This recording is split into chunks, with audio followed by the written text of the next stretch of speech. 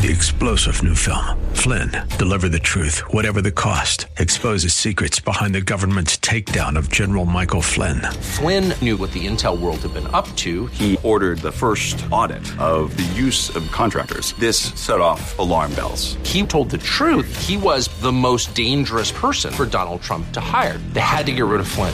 Flynn, Deliver the Truth, Whatever the Cost. Available now. Watch it today. Go to salemnow.com. salemnow.com.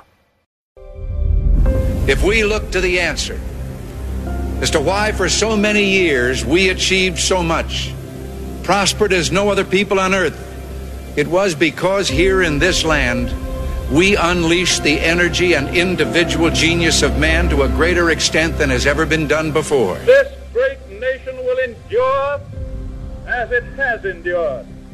Let me assert my firm belief that the only thing we have to fear is fear itself. Freedom and the dignity of the individual have been more available and assured here than in any other place on earth. You are about to embark upon the great crusade toward which we have striven these many months.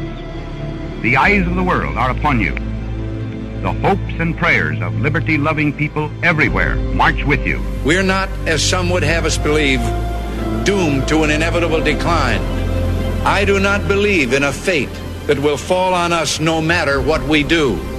I do believe in a fate that will fall on us if we do nothing. And so, my fellow Americans, ask not what your country can do for you. Ask what you can do for your country. From every mountainside, let freedom ring, and if America is to be a great nation, this must become true. So let freedom ring. As for the enemies of freedom, those who are potential adversaries, they will be reminded that peace is the highest aspiration of the American people. We will negotiate for it, sacrifice for it. We will not surrender for it, now or ever. We are Americans.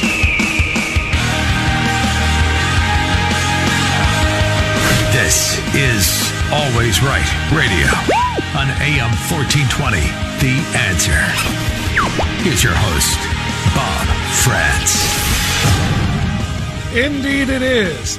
And a good morning to you. Thanks for joining us on AM 1420, The Answer. I realize you have a lot of choices in morning radio, a lot of things you can do to start your day. If you choose us, it is appreciated. It is very, very much appreciated. It is a Friday, and that makes it a free-for-all Friday. That is a beautiful thing. So if and when you are ready to call, we are ready to take your call on whatever it is that you want to talk about. 216-901-0945, 888-281-1110. Isn't that right, Mr. Scream? How's the missus doing, sir? Love you guys both very much. And it's not just any free-for-all Friday. It is Turaluralura. It is the 17th morning of the third month of the year of our Lord 2023. So let me hear it if you're Irish. Can you dig it? If you are wearing green today, good on you. Whatever you're going to do with the day, by the way, make sure you do it safely, okay? Be cognizant of other people. Be aware, particularly if you are going to be imbibing in green alcoholic beverages. Make sure you're not driving anywhere today. Be safe, be smart, and enjoy your day today. We got a good program lined up for you today. We do have a couple of guests coming on. This morning, we're going to be talking to our friend Jonathan Broadbent with Protect Ohio Children North about a couple of education issues. That'll be happening at 10:10 this morning, so top of the next hour. We're going to talk to Chris Long, Pastor Chris Long, president of the Ohio Christian Alliance, about a Monday night event that they've got planned, and it's an important one that we want to promote. So Jonathan Broadbent and Chris Long will be joining us in a bit. We are guest-free completely in hour number one, which means plenty of opportunities for you to speak and be heard, ask questions of me, make comments to me, bring up topics to me. It doesn't really matter, whatever you want to do. That's the nature of Free for All Friday, right, Mr. President? True international effort to pressure. Yes, sir. Let's get to our Pledge of Allegiance now so we can dive right into the top stories of the day. Patriots, stand up. Face your flag if you have one. If you do not, that's all right. Just imagine one. But put your hand on your heart and join us for a pledge. If you are a believer in the Brandon administration's surrendering of American sovereignty. If you are a believer in the LGBTQ predatory agenda to try to physically mutilate children after confusing them mentally in their preformative stages, well, you probably won't really recognize that flag anyway. You don't have to pledge your allegiance to it. You may instead take a knee next to your favorite unemployed quarterback, while the rest of us say, I pledge allegiance to the flag of the United States of America and to the republic for which it stands, one nation, under God, indivisible, with liberty and justice for all. You know, I always try to introduce the pledge with a little bit of a comment that had something to do with the lead story of the day that we're going to monologue about. But today, a little bit different. I just didn't really find a way to mix this into the pledge, other than just to say that as Americans who are represented by that flag that represents this great republic, is this really the second best we can do? I've talked about this with Biden before. But I want to just talk about it with the number two right now. This is really an astounding thing when you think about it. There's around 335 million people in this country. And as a nation, it's our job to pick the people to lead us, the best people, the best among us, the best among the 335 million to lead us. The best person, the top person that we choose, we call the President of the United States. The second best among us, we call the Vice President of the United States. It's really that simple. This is what we do. This is who we are. And there are times when I question and I wonder about our own sanity and our own ability to understand what it means to lead this country, especially when we pick some of the people that we do. Now, some of this is ideological. I disagree with this person's ideology, and that's just that's the nature of the beast in a two-party system. Some people are going to agree with you, some people are going to disagree with you, and that's okay. I'm not freaking out about that, because we can always argue ideology. But simple intellectual competence is another story altogether. Intellectual competence, the ability to communicate, the ability to inspire, the ability to lead, all of those kinds of things are things that, there shouldn't be much debate on. There shouldn't be disagreeability on that the way you can with ideology, with political stances. Just the functioning cerebral cortex part. Kamala Harris is the Vice President of the United States. She's the second most powerful person in this country. And Kamala Harris attended a basketball game. It was the opening round game between the University of Kentucky and Howard University, of which Kamala Harris is an alum. That's her alma mater, which is fine. Good for her. She went to the game. Fine. Good for her. She was recognized at the game. Fine. Good for her. She was roundly booed at the game in which her own alma mater was playing, which is also fine. Good. Super great. That's not what makes her an idiot. The reason I'm bringing up, is this the second best among us? Is this really, the top of the line about what we have representing this country? Is because what happened after the game? After the game, the Vice President of the United States was invited into the Howard Lock. They got run off the court by Kentucky as expected. So they lost, and their season ended. And in comes the Vice President of the United States to give a post-game speech to grown athletic men. And when we're talking about college basketball, we're talking about adults here. We're talking about minimum 18 as freshmen, more likely 19, 20, 21, 22-year-old young men. And when you listen to her speak, you're going to ask yourself, is she talking to a college basketball team or is she talking to a room full of third graders? Because listen to how it went. Played hard. You played to the very last second. You made all us Bisons so proud. You hustled out there. You are smart. You are disciplined. You put everything you had into the game. And that's what it's about, right? Until the last minute. You guys did that. You didn't stop until the last second. You did not stop. And that is so inspiring. So you keep playing with chin up and shoulders back. Because you showed the world who bison are. Right? I mean, literally what you have done is in historic proportion. You know, I was at Howard back in the day where we were just happy that there was a game, much less getting to this place, right?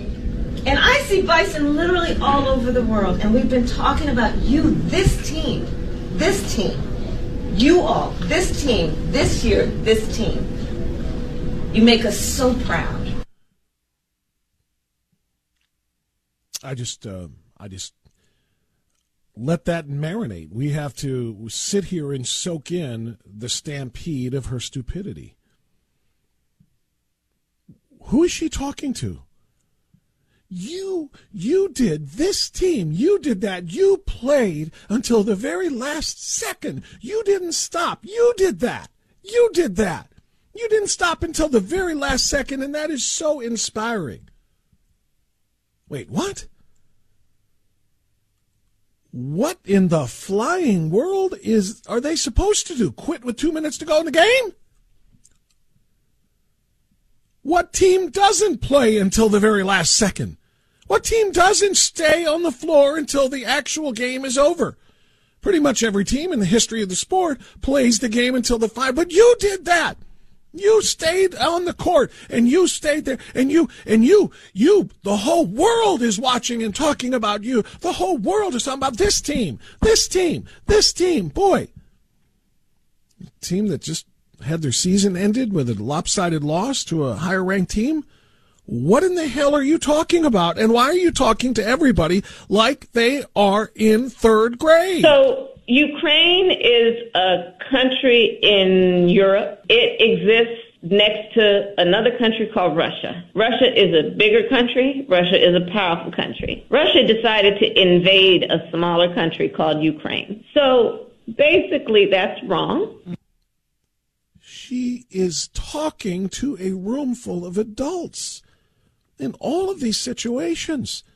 And I can't figure out if she is so smart that she is condescending to the people that she is addressing and thinks they're too dumb to understand what would be strong, articulate language from her, so she dumbs it down for them in a condescending way, or if she speaks to people as if they're in third grade because she has a third grader's mentality. And I'm starting to think that's exactly which one it is. So to that end, we are announcing today also that we will assist Jamaica in COVID recovery by assisting in terms of the recovery efforts in Jamaica that have been essential to, I believe, what is necessary to strengthen not only the issue of public health, but also the economy. We are going to assist Jamaica in COVID recovery by providing assistance to Jamaica in the area in terms of COVID recovery, and so we're going to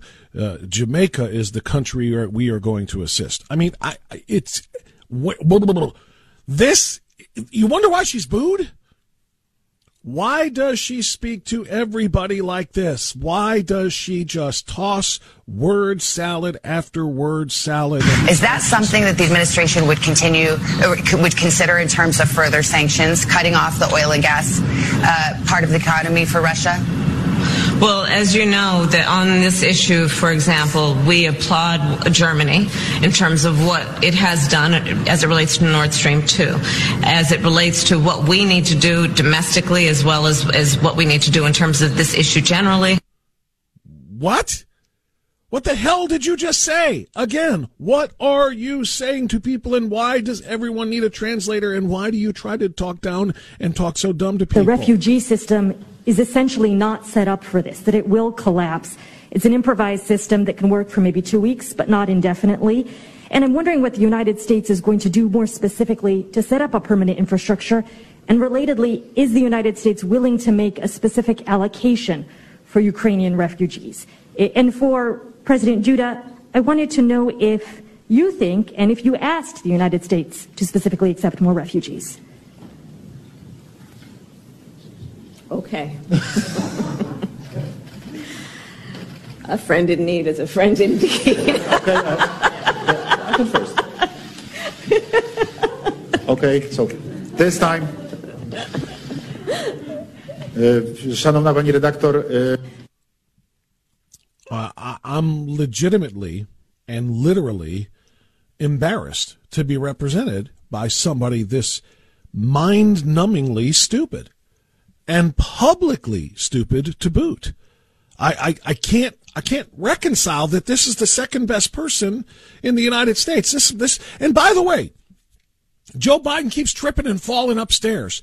He's one missed step away from cracking his head on a stairway that is going to lead to President Kamala Harris. The proverbial heartbeat away. She's a heartbeat away. And that's reality. And that is something that, I mean, again, I don't know how to square that in my head, that we are literally that far away. And this is why people are asking, how and why did she get here?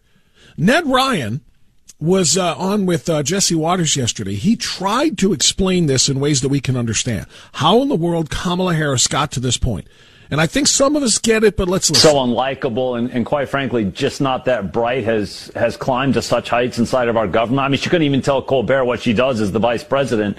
I mean, every time she opens her mouth, Jesse, it's a massacre of brain cells. But you also watch it in this morbid fascination like people watch. Did he just say every time she opens her mouth, it's a massacre of brain cells? Yeah, he did. NASCAR races for the wrecks, and she never disappoints. Like every time she goes out, it's a complete wreck. How she got here again is after that disaster in the 2020 primary, she dropped out even before Iowa. She was polling at 1 or 2%. She's pulled from that pile of shame to be Joe Biden's VP because you needed somebody dumber than Joe Biden, which is saying something, as he's clearly dealing with early onset of dementia. And now you look at this and think, dear God, they're actually going to maybe try and foist her on the Democratic Party in 2024 if Joe Biden doesn't run. And the only thought I can have on that front, Jesse, is clearly the powers inside of the Democratic Party and quite frankly, government just need another low IQ marionette as a placeholder so that they can actually do the real governing. And who better than Kamala Harris, because she certainly wouldn't be doing much governing at all if she were to run and win. And here's the other thing, Jesse, that's a little scary to me about this. If Biden doesn't run and she runs and somehow becomes the nominee, I think she could actually win the general in 2024 because Democrats have become much better at collecting ballots than we have. So we can laugh at her, and it is truly frightening, but I don't think we should underestimate what's taking place right now. And that's the reason for this discussion.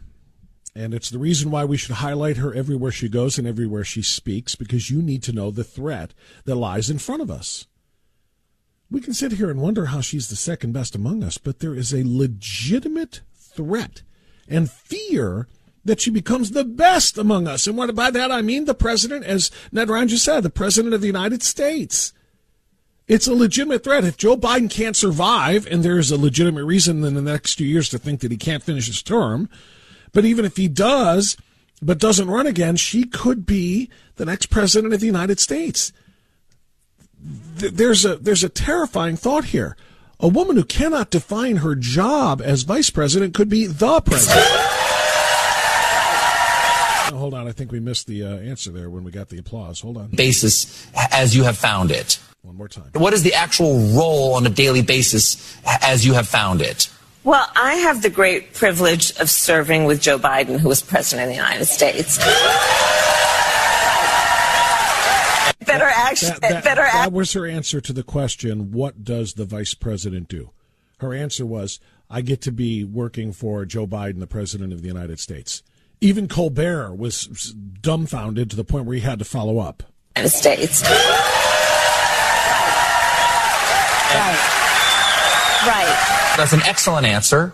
And the question was, what is the job of the vice president? And your answer is part of the job, I'm guessing. And her answer is...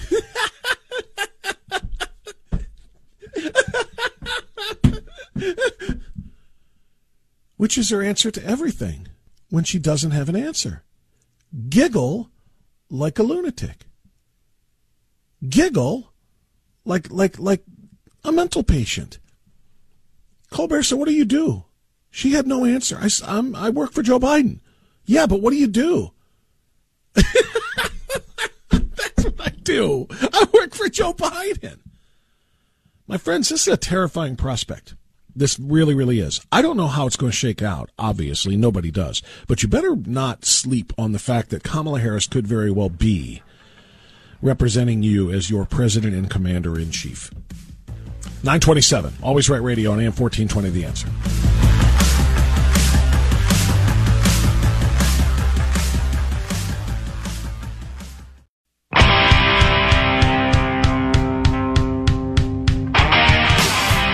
Life, liberty, and the pursuit of happiness. Always Right Radio with Bob Frantz on The Answer. 9:35. Good morning to you. Thanks for being with us. It's been a good week. A lot of really good conversations today. We have another good one coming up here in about a half an hour when we talk to Jonathan Broadbent, Protecting Ohio Children North, and also with Ohio Value Voters. Going to look forward to that conversation. And we've got something great to discuss, by the way, on that front. Thanks to the good people to our south, directly south. The legislators there, the Republican supermajority there knows what they're doing, unlike the supermajority we have in the state of Ohio. And they passed legislation last night to protect and defend children from physical mutilation, from bodily mutilation, in a sweeping pro-child bill that the left is crying and screaming and playing stompy foot with, calling the anti-trans bill. Senate Bill 150 is not an anti-trans bill. It is a pro-child bill. It passed by a 30-7 vote last night, despite screams and stompy foot and everything else from the LGBTQ activists, left-wing lawmakers. The governor, by the way, down there is a lib who doesn't like children either, it would appear. He's going to veto that bill. But the overwhelming majority of the Republican legislature will override that veto, and that is a beautiful thing. Senate Bill 150 does a number of things. It includes provisions that require school districts to create explicit bathroom policies. Boys with boys, girls with girls. Just that simple.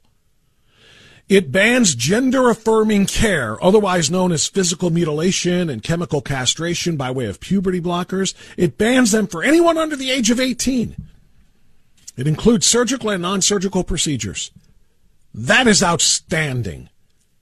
Schools cannot discuss sexual orientation or gender identity with students, regardless of age. What a remarkable idea. How about that? Teach kids. Teach kids about science and math and English and history, and let them grow up and develop their own personalities and have conversations about matters of sexual nature, only with the exception of health class, in which you teach actual human biology. You can teach anatomy. You can show them what a uterus is in a female, and just note that it's in females.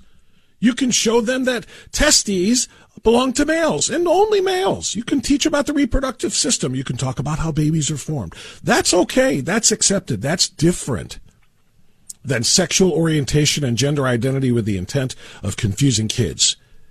Kentucky's new bill also says if healthcare providers provide gender-affirming care to minors, their license will be revoked. And gender-affirming care, mind you, you love how they always put a nice fancy label on it, like gender-affirming care. Care is a good thing, right? And affirming means you're agreeing with and supporting the child. That's a good thing, too, right?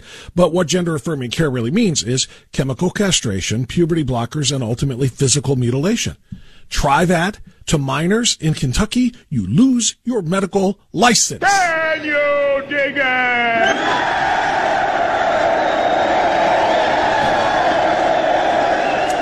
The school district would also be forced to notify parents of any mental health services relating to human sexuality that are being provided to a child.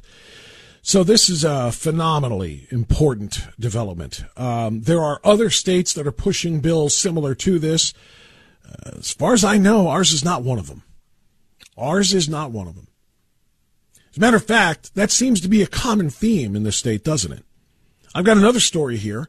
19 Republican governors have signed a statement decrying ESG proliferation, saying that it's a direct threat. ESG investing, as you know, woke investments, putting investment decisions in the hands of the woke mob. ESG has been, and Jonathan Broadbent's going to talk about this too, has been an extraordinarily dangerous development for people in this country, so much so that the governors of Florida, Alabama, Alaska, Arkansas, Georgia, Idaho, Iowa, Mississippi, Missouri, Montana, Nebraska, New Hampshire, North Dakota, Oklahoma, South Dakota, Tennessee, Utah, West Virginia, and Wyoming are all signing the statement denouncing this ESG investing. You know what those states all have in common? They're red states. You know what Ohio is supposed to be? A red state. You know whose governor is notably absent from that list? Yeah, your governor. Our governor. And now you know why we fought so hard to stop Governor No Spine from getting another term. 216-901-0945, 888-281-1110. Let's do some talking now. And Sally and Berea is going to talk first. Sally, you're on the air. Go right ahead. Hi, Bob. Yay for Senate Bill 150. Ohio needs to step up to the plate and legislate something similar. Back to today, I'm part Irish, but I want to wish everybody a very happy St. Patrick's Day. That's more pleasant than Shakespeare's Ides of March on Wednesday. But I had also forgotten that Wednesday marked the return of the buzzards to Hickley. Yeah, it did.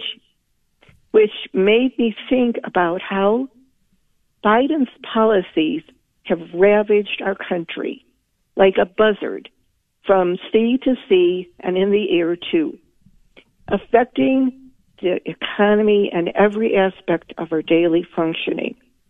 Now, with the banking issue, I thought that depositors that at every bank were covered up to $250K and that the smaller banks are very safe. I still believe that, but I do hope that they don't get swallowed up by the larger banks. I know the creditors would be okay, but I just worry about the banks. My local community bankers are so friendly and helpful, and I hate it when the little guys don't get the breaks that the fat cats do. It reminds me of the movie with Jimmy Stewart, Mr. Smith Goes to Washington. Mm-hmm. And like in the pandemic, when, quote, essential businesses went down after 30, 40, or 50 years. So I'm hoping that nobody's going to panic and that all the banks will be safe. And if you have any more information on that, I welcome it.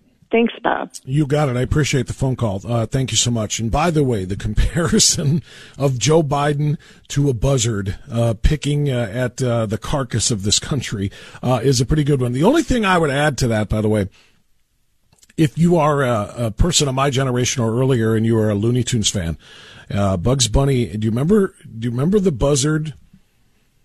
The dorky, gawky, goofy, buzzard. That's the Joe Biden buzzard. If he's a buzzard, he's that one. I'll find something. I'll play it for you later when I can find it. But if you know what I'm talking about. And yes, I appreciate your points on the bank as well and the banks as well. I don't know about you, but I was less than inspired by Janet Yellen before the Senate Finance Committee yesterday. She continues to deny that deficit spending is leading to inflation. It is. She continues to say that there's no bank bailout. There is. But it is going to leave a whole lot of people holding the bag. There is no question about it. And meanwhile, this is off the topic slightly, but if you do decide, I'm worried about my money being protected and my money being safe, that my deposits will be able to be recovered whenever I want to, and so I'm going to take them out now. Mark Kelly, a Democrat senator from Arizona, and I talked about this yesterday with Patrick Wood from Citizens for Free Speech, our director, who is in Arizona. He doesn't want you even thinking about moving your money. He doesn't want you to even talk about it, and he doesn't want anybody else to get the idea of taking your money out of the bank either, so much so that he asked this week in an open session whether or not there was some kind of rule or law in place that would require social media companies to shut down the accounts of people who are talking about making a run on the banks. to shut down anybody from even talking about it, suggesting it, maybe asking other people if they're going to do it, if they feel like their money is safe or if they need to get their money out of the banks. He wants to silence you. So in addition to removing your right to do what you want with your money, he wants to remove your right to talk about it by way of the First Amendment. So, no, I am not reassured at all by what we have seen thus far with respect to these collapsing banks and their attempts to stop the American people from protecting themselves. Great call to start the morning. Jack is on the far east side now on AM 1420, The Answer. Jack, good morning. Go right ahead. Hey, Bob. You know, if you play that Kathleen Yenta Harris one more time, I'm going to have to go to the dentist from grinding my teeth. I've had enough of her. I really have had enough of her. It's rough, isn't it? It very really is. Now, I was born in 1952, so I'm 70 years old going on 71. Okay. I'm going to explain something to you. You know, in the 50s, this was a good country, regardless of the Korean War and all that mess. It was still a good country. I had a nice time growing up here in this country. I love my country. Mm-hmm. I've always loved my country. I went to good schools. I had good associates and everything that I dealt with every day. I dealt with older people that were older than me, so I could learn something. Mm-hmm. And here's something that's got me by the head like a rock. Why is it that this country would allow a self-hating Jew in here by the name of George Soros, who ran over and bamboozled his own people in death camps out of their land and sold it to the Nazis, and then after the war went over to Great Britain and tried to bankrupt them out of their sterling, and then they let him in here, and now he's running these terrorist groups. Can you explain that to me? Why this government is allowing this Black Lives Matter and this other crap that's out here to destroy buildings and stuff and do what they're doing? I can't get that. And here's the thing I'm coming to the point about. I was trying to get to you the other day.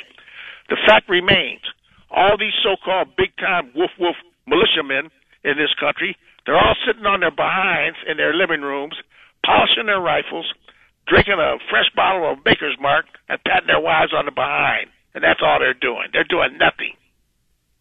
We don't even have our own groups to go back out after in the streets to fight back against these people. I think it's a disgrace and it's a shame of the so-called conservative party in this country not to even stand up and fight back. Well, Jack, I'll tell you what, my friend, I appreciate your call. You listen in, I'll try to respond to some of what you just said. There's a lot to unpack there, too. With respect to Soros, you know the answer.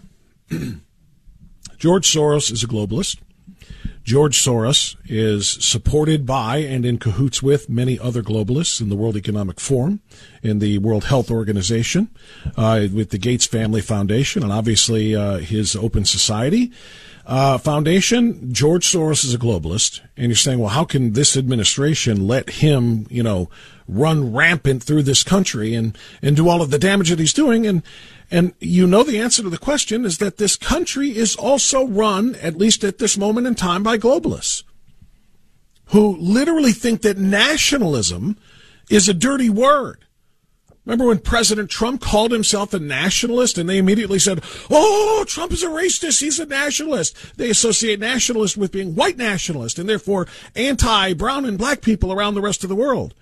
Nationalist simply means I put my nation first. I put the needs of other neighbors and allies and friends around the globe second. Just like every single one of us does. If your house was on fire and so was your next door neighbor's, you are rescuing your family first. And if you can get through the door of the neighbors to rescue them before the building hits the ground, then you do it after. Being a nationalist should mean simply you are America first, not a globalist, which means we want to deconstruct independent, strong nations like the United States, Western nations in particular, deconstruct them so that they submit to the will of the globalist government, a one-world government run by people like Tedros and, yes, George Soros. So that's the first part. The second part, I'm glad you brought up. You said, where are all of the men? They're sitting home, polishing their rifles, drinking their whiskey, and patting their wife on the rear end, and they're doing nothing to protect this country. Where are the militias? Well, it's interesting that you bring that up because today at 5 o'clock, I'm going to be the guest of Dr. Sebastian Gorka for the Manhood Hour. And if you listen to Dr. G, he's had some remarkable, strong men on that program talking about masculinity in America, talking about what men need to do in America, talk about what happened and why men in America have gotten so weak, what the future portends, all of those kinds of things. At least that's what I'm expecting because I've listened to him before. But I'm going to be the guest there, and we'll see how it goes. But I will tell you, much of what you just said is true. And the fact that they're polishing their rifles and preparing, but not yet acting, is probably a good thing. I would not be calling at this moment in time when there are still opportunities for us to peacefully, diplomatically, and legislatively at all levels of government, not just federal, but legislatively in your community, in your state, and yes, in the federal government. There is a chance for us to turn around the deconstruction of this country. It was turned around for 4 years when we elected Trump. I think it can be turned around again in short order if we elect somebody who isn't Joe Biden or Gavin Newsom or whatever the left Marxists are going to throw up there this time around. It's not time for them to do anything with their rifles but polish them. It is my fervent hope that we never have to form militias and literally engage in another revolutionary war against a government that has grown so tyrannical and powerful that the people have been subjugated to the point where instead of the government working for them, the government controls them. So I wouldn't fret yet. I would rather do the glass half full thing in here and say if they're polishing their rifles, that means they have their rifles. For now, they have their arms. And for now, they have the ability to continue to build and grow whatever manner they believe is right for them, their ability to defend themselves against whatever threats that may come, including foreign and domestic, including criminals and perhaps tyrants. That's their job right now, is get themselves ready. But it's not time to act on anything yet. We have plenty of opportunities to do things, as I said, diplomatically and legislatively, and yes, electorally, to right this ship and to try to stop this glorious democratic republic that we have, this constitutional republic that we have, from deteriorating any further. But, Jack, I love your passion, and I love your call, and I love your questions. Keep those kind of things coming. 216-901-0945. Right back.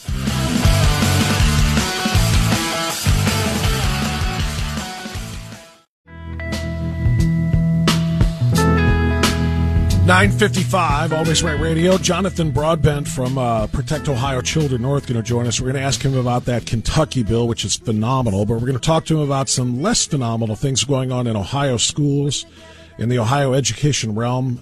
Jonathan always has a tremendous story to tell because he's also got some tremendous insights and advice to offer. BJ, next in North Olmsted. Hello, BJ. Go ahead, sir. Robert, we spoke about this several weeks ago. I told you to beware of these things that are coming down the line, and you're very in tune with what's taking place right now. And I had mentioned that June was going to be a major month to be aware of. It might be before that. We're into March. But there is an awakening taking place, and sadly, I think the sad part is, who in the hell is trying to provoke this revolution in this country to turn it over? And I think that we're going to get more serious about who this group of people are, what their motive is, and their motive is the one world government. I am very, very strongly convinced that's the case. I'm also very hopeful, and you mentioned it, I think a lot of the GIs are waking up. I think that's coming down the line, and Americans are going to get fed up with this political stuff going on. We live in a beautiful country and a wonderful, wonderful opportunity in this country, and these people want to screw it up, and they're not going to get away with it. And it's your generation that's going to make that difference and wake people up. But we're coming into a storm of awareness that we need very, very seriously. But I've got to tell you, I've seen this country pull through a lot of strange things. And this is going to be a tough one, but it's going to change the perspective of the American public of what government is doing. to the people of this country, and I love this country. Thank you for your time, Bob. God bless you. Yeah, thank you, BJ, and I agree. It's going to be somewhat my generation. It's going to be the one directly behind me as well, and I'm kind of close to it. I'm kind of on the tail end of Gen Z, but then, the millennial generation behind me is a different generation. The Gen Z behind them is a different generation yet. They are the ones who are in most danger of being indoctrinated to have, no recollection whatsoever of what freedom, liberty, and this constitutional republic look like. I know. I've lived through it, so I kind of know what we have to fight to get back. We know exactly what it would take. But the generation behind knows a little bit less, still some. The generation that's coming up now, these Gen Zers don't have any clue.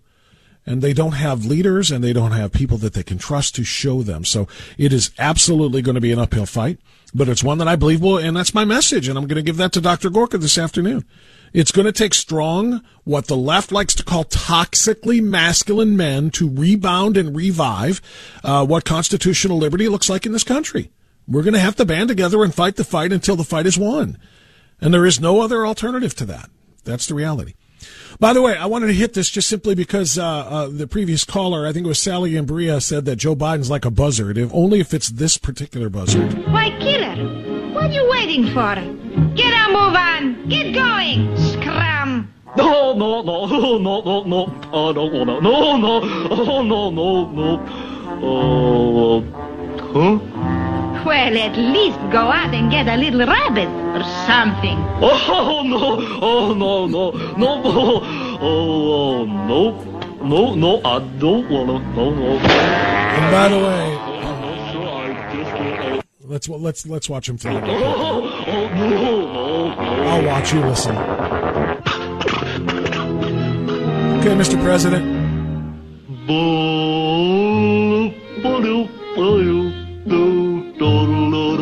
If that doesn't define Joe Biden, I don't know what does. And the sad reality is Gen Z will never know about Killer the Buzzard because you're not allowed to watch those non-PC cartoons anymore.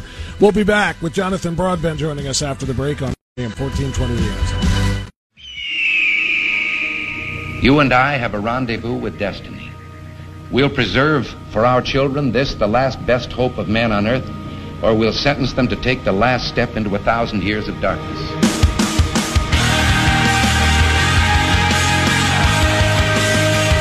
Welcome to Always Right Radio with Bob France on AM 1420. The Answer. Hour number 2 is underway. It is 9 minutes past 10 o'clock. Always Right Radio on this Friday, the 17th morning of the 3rd month of the year of our Lord 2023, and that makes it St. Patrick's Day. So happy St. Patrick's Day to you. Happy St. Patrick's Day to Mr. Scream. Happy St. Patrick's Day to Mrs. Scream. And happy St. Patrick's Day to Hillary Clinton. All right, how about all of that? Does it have to be?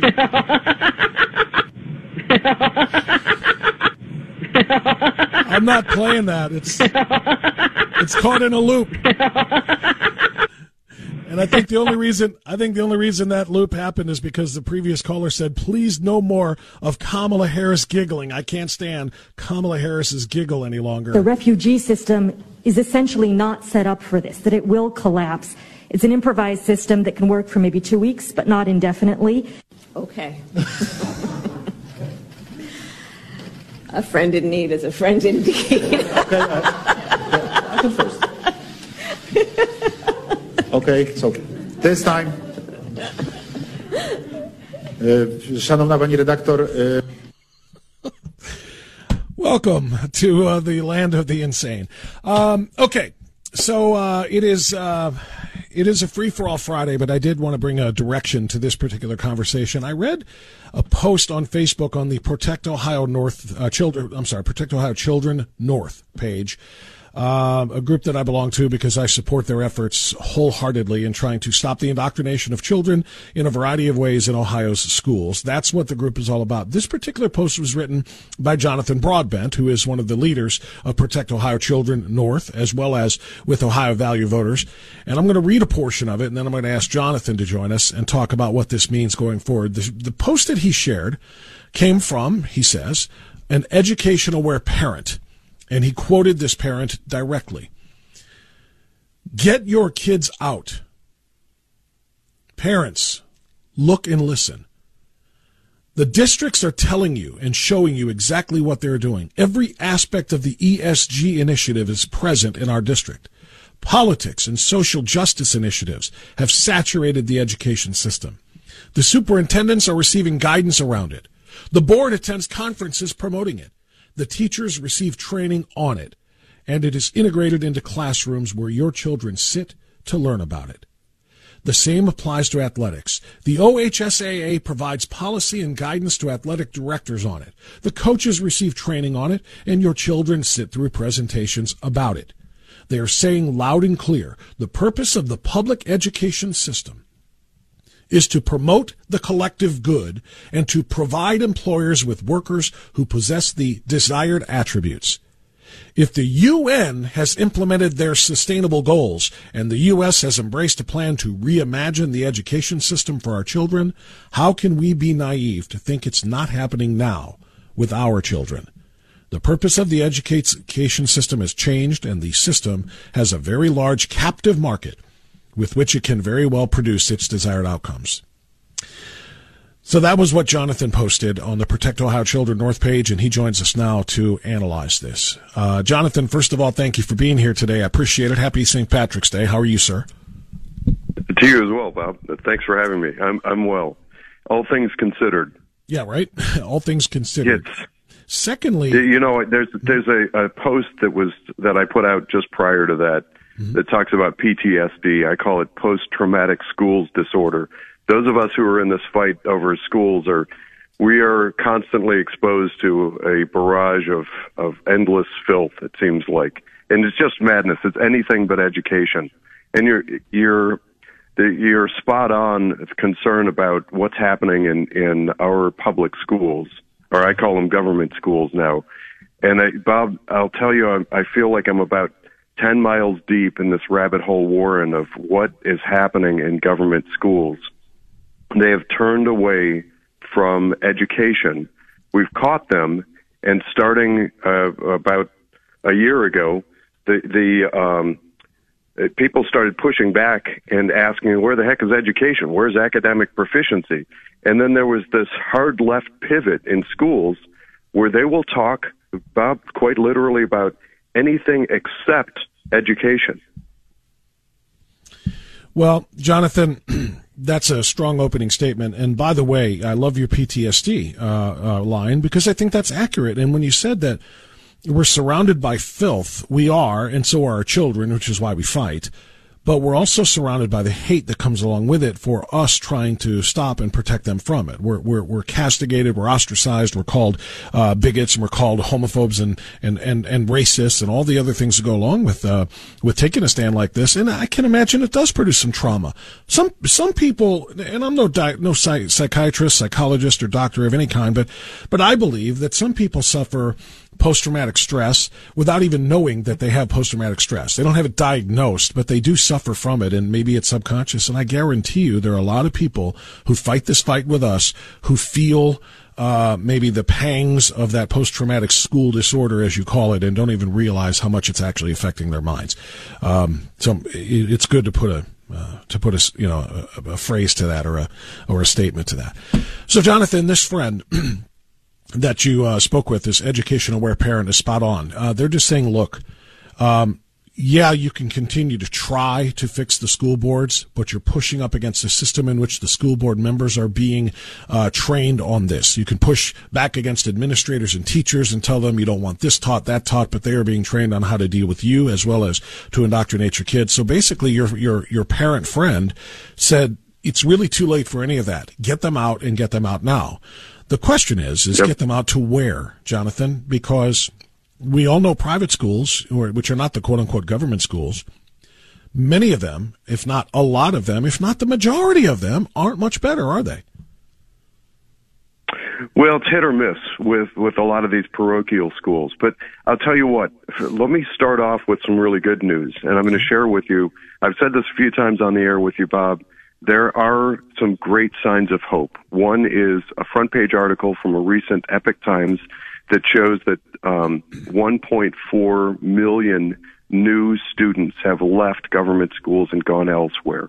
There's also the statistic, I don't have updated numbers, so these are from about maybe a year ago, but according to the John Birch Society and Freedom Project Academy, the increase in home education, primarily leading the charge, is the black community. Black America is leading the charge from roughly 3% to roughly 16% home educated. As far as where people go once they leave the government schools, the choices are really opening up and expanding massively. It's going to take some time for this new kind of educational alternative infrastructure to build itself, but it's building really rapidly, Bob. There are all kinds of micro schools, community education pods. There's a group near me that focuses on home educated, homeschooled families that has, they call it the Learning Cafe. I'm out in Geauga County, but around Lake Geauga County, that's to the east of Cleveland. In this area, this Learning Cafe is just this sort of week-long open door, and you can sign your kids up. There are teachers there. You can drop your kids off for study. There are all kinds of things like that, Bob, that are opening up, and it's what's the expression I'm looking for? A necessity is the mother of invention. There is a growing recognition that our government schools are broken, and there are all kinds of resources that are coming online that are opening up to provide alternative.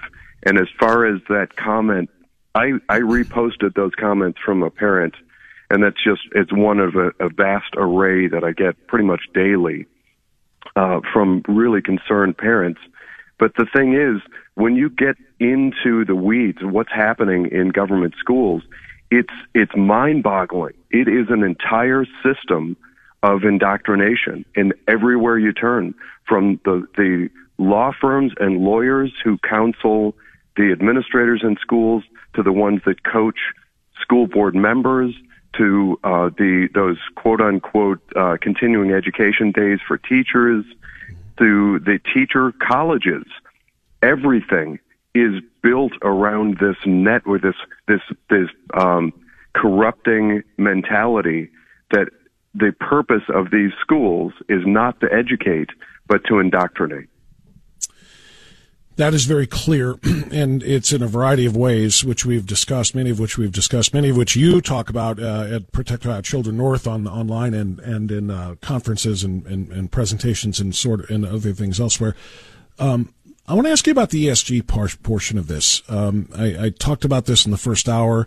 19 governors, all Republican governors, I won't read the states again, but all signed a statement denouncing ESG investing because of its threat to the U.S. economy and to individual liberty. And obviously ESG is even promoted in our schools as well. Notable by his absence is the name of Mike DeWine. In the state of Ohio, is there enough awareness, in your opinion, and I know you do woke investing, and we can talk about that too, or unwoke investing, I should say. Is there enough awareness in the state of Ohio of the threat of ESG investing? Do they understand what it means in our educational system? Do they understand what it means in our banking system? Not nearly, no. And even in those states that are fighting it, there's a lot of infighting, even within the Republican Party, and confusion about what it truly means. And just, Bob, if you'll forgive me for a moment, I want to make a brief comment. I among all the other things that I'm under attack for, I, in the past, was invited to help a company develop that focuses on ESGs. In 2015, I helped a company to grow and develop in the ESG marketplace. This was back when ESG was emerging out of its predecessor, socially responsible investing. And at the time, nobody really knew, I didn't know where it was headed. The moment I understood where ESG was headed and what it represents, I broke ties with that company. I never got paid anything, by the way. There's no money exchange, no nothing. Okay. Among all the companies that I've been asked to help, I helped this company based out of Southern California for no money. But I think that the reason that that's happened and what I'm doing out of that experience is leveraging my understanding and deep access to ESG analytics and things like it to expose it. So out of that, I'm making good out of a bad experience, and I started something called Unwoke Investing. And I've partnered with a company called Second Vote. Hit both of them up. Unwoke Investing is just a free and open resource to try and spread information about the woke left ESG influence on the world of finance. And now we've got all these great partner groups like banks and insurance companies that are all starting to form in this sort of parallel structure environment to fight back and cancel the cancel culture, if you will. So that's one of the ways that I'm trying to get messaging out to states like Ohio, and we're talking to Arizona and many other states and individuals about the influence that ESG portends for our future generations. But let's tie that back in with education, because if you just simply roll out ESG and say, okay, everybody's now subject to a social credit system, folks like you and I, Bob, we're going to balk. There's no way that we want it. We're just going to we're going to turn it off, delete the app, whatever.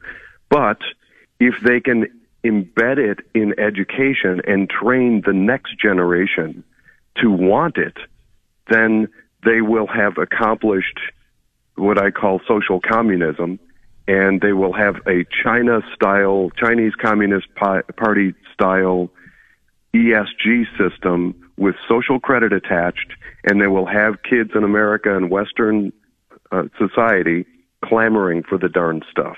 That's why it's in education, and that's why we need to fight now and get exposure to our children turned off on all this woke left ESG nonsense in schools. We're talking to Jonathan Broadbent. He is one of the leaders and organizers of Protect Ohio Children North. He is also a strong supporter and member of Ohio Value Voters. We're talking about protecting kids against the ongoing threats in our schools and the ESG, along with CRT and SEL and so much more. Jonathan, we're going to take a time out here. We'll come right back and talk just a little bit more.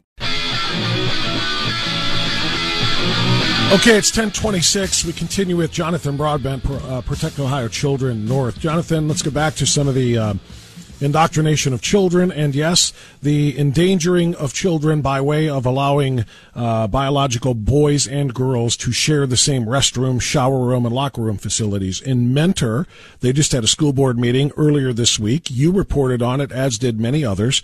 And Mentor decided to vote 3-2 on their school board to allow boys into girls' facilities. But don't worry, there won't be any fake boys in there trying to get a sneak peek or worse to actually harass or molest the girls, because they're going to be honest, right? This is what the superintendent says. Aided in the decision to put this on the agenda. And Mr. Heath, I'm hoping that you can answer them for me. You had mentioned that, if we have a child that is using the bathroom, let's say a biological boy that's using the girls' bathroom, that if they are not transgender, that then they would have the appropriate disciplinary action. So if we don't automatically, immediately contact their parents per the updated guidelines that you shared today, how do we go about that? How do we know if they're transgender? Well, in that situation, that student's going to share with the administrator that, they're not transgender. There's going to be a conversation with that parent immediately because of the discipline. So that's up to the student to decide, not up to the parent. So if the student says they're transgender, we are going with that. Yes. Okay. Yes. So Yeah, there it is. So a student can basically just write his own rules or her own rules, depending on the circumstances, and the teachers and administrators are just going to have to accept that. Jonathan, did I get that right? Yeah, that's Mentor is one of many schools around here that's kind of a woke left nightmare. But the thing that's come out of that, and your coverage of it was spot on and a great recap, with a 3-2 vote against Sanity in locker and restroom use in Mentor schools. But the great thing, Bob, that's come out of that, and I saw it in the lead up, and I definitely saw it in the follow-up to that school board meeting, is the right awareness and attitude of the residents of Mentor.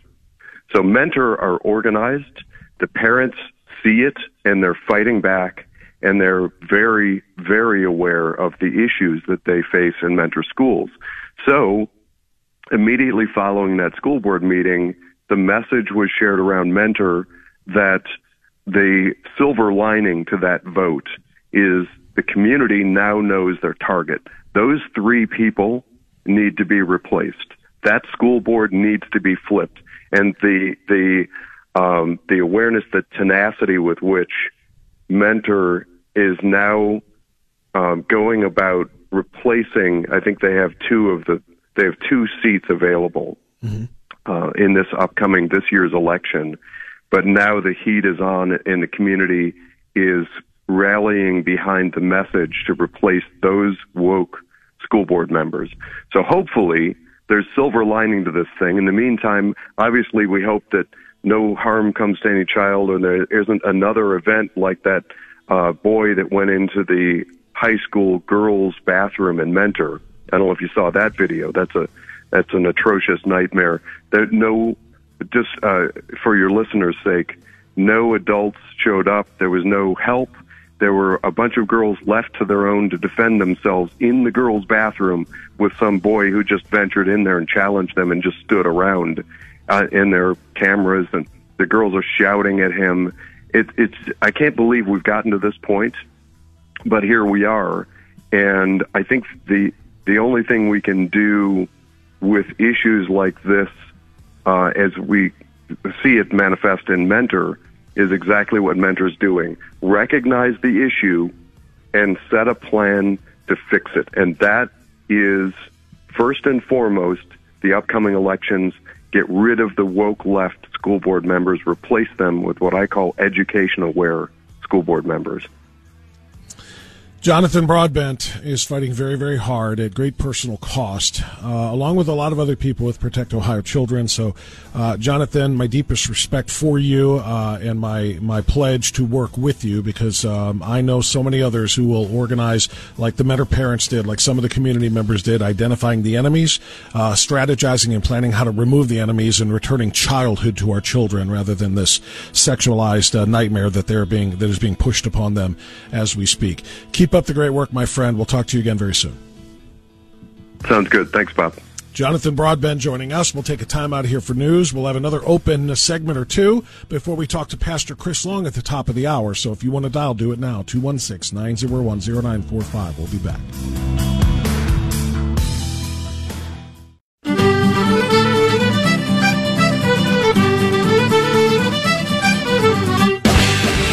Spreading the light of liberty and holding the line against the darkness of tyranny. Always Right Radio with Bob France on The Answer. Yes, indeed. Let it play a little bit there, Johnny House.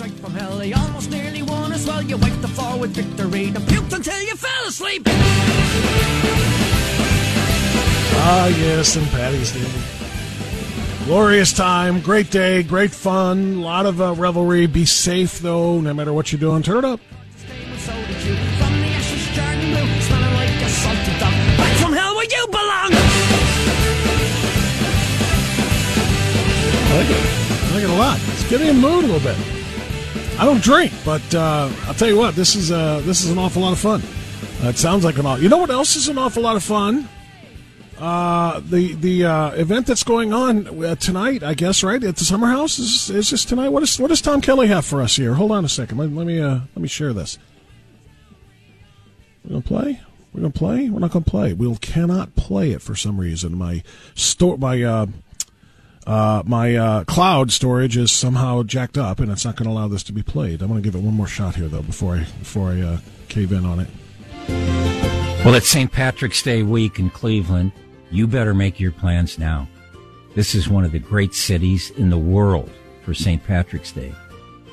In the daytime, everyone will be at the St. Patrick's Day parade with the marchers and the floats and the music. But what about in the evening? You can't do any better than the Summer House. There's a dinner special featuring the best corned beef this side of Dublin, all the trimmings, and live Irish music all night with the famous Ethan Oleas at the grand piano. It'll be a great St. Patrick's Day evening for adults. The Summer House, Friday, March 17th, 6 to 11 p.m. You should call now for reservations. It's going to be packed. There you go. 216-270-2300. Thanks for sharing there, Thomas Kelly. Anybody know what nationality Tom is? John?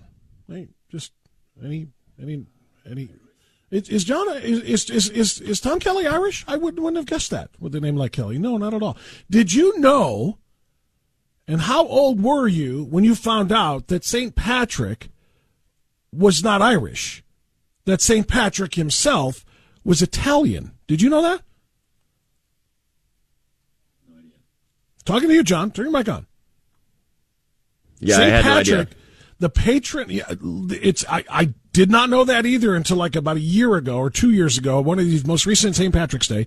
Italians are claiming St. Patrick as their own, that he was indeed Italian. It's been disputed and debated, but it was essentially decided, as I understand it, as recently as a couple of years ago, at least for people like me who didn't pay much attention to it. St. Patrick was from Italy. Or at least was Italian in ethnicity. St. Patrick's Day is a traditional celebration, usually held on March 17th this year, celebrated worldwide. Seems that everyone fancies themselves as being somewhat Irish on that day. According to a popular legend, however, the reason this day is so immensely celebrated is due to... Oh, now it went ahead and flipped on me. Hold on a second here. I want to read the rest of this if I can. Is due to the belief that St. Patrick rid Ireland of snakes. Curiously enough, it is reported that no snakes had been in Ireland since the last ice age, but knowing that he entered the church, the snakes might be a metaphor for any non-church worshippers, like pagans and serpent gods and other believers. It is also said that he worked and lived for 40 years, dedicating his entire life to spreading the gospel and living in poverty. Died March 17th, 461 in Saul, where he established and built his first church. Where is my evidence, or at least the reference in this particular page, to his Italian heritage? And for some reason, I cannot... Here it is. One of the... let's see here. Do you know that St. Patrick was never canonized by a pope? Begs the question of the authenticity of his saintly status. St. Patrick's lineage does include Italian, according to what it says, ancestry. So were Italians robbed of the honors of St. Patrick's Day, which is a traditional celebration of the Irish culture? Some can make up their own minds on this, but one thing is for certain. Italians also have a stake in this claim. So there it is. If you look on Facebook, that's what made me bring this up again, because I was browsing Facebook during the last break, during the bottom of the hour news.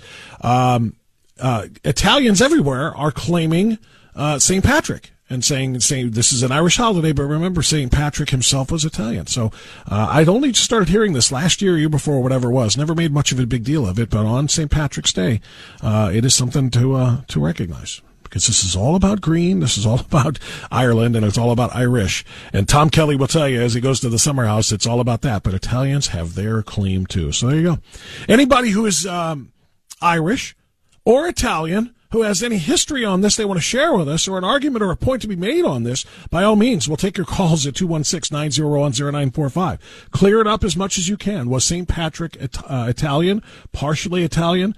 According to, now this is Wikipedia, but he was born in Roman or sub-Roman Britain, died in Ireland. So again, there's the Roman connection to it, to Italy. So that's a Wikipedia discussion. So if you've got If you've got some answers for that, and you want to either claim you either want to prove or disprove that theory, we will certainly take your phone calls. 216-901-0945 and 888-281-1110. Okay, I want to pivot back to one of the previous discussions we were just having with our friend Jonathan Broadbent about protection of children from indoctrination in our schools, and worse, protecting our children from people trying to literally stick their hands inside of, not literally, that would be figuratively stick their hands inside the minds of young confused kids and twist them around and mash their preformative brains around and put them into a position that they wish. And there was a massive pushback against that in a lot of places. And I want to celebrate one of them, which I started to do earlier, and that is down in Kentucky. There was a bill in Kentucky. If you just turn this on, I'll try not to be, I'll give you as much as I can without being too redundant for those who have been listening since we started this morning. But there was a bill in Kentucky that was on the verge of being defeated. It was being pushed back against very, very heavily by the LGBTQ community, the leftist community, the Democrat leaders down there, some of the Democrat leaders down there, saying that this was going to lead to a massive spike in suicides among young, confused trans kids. First of all, the idea that there are that many trans kids should be just immediately an end to the conversation.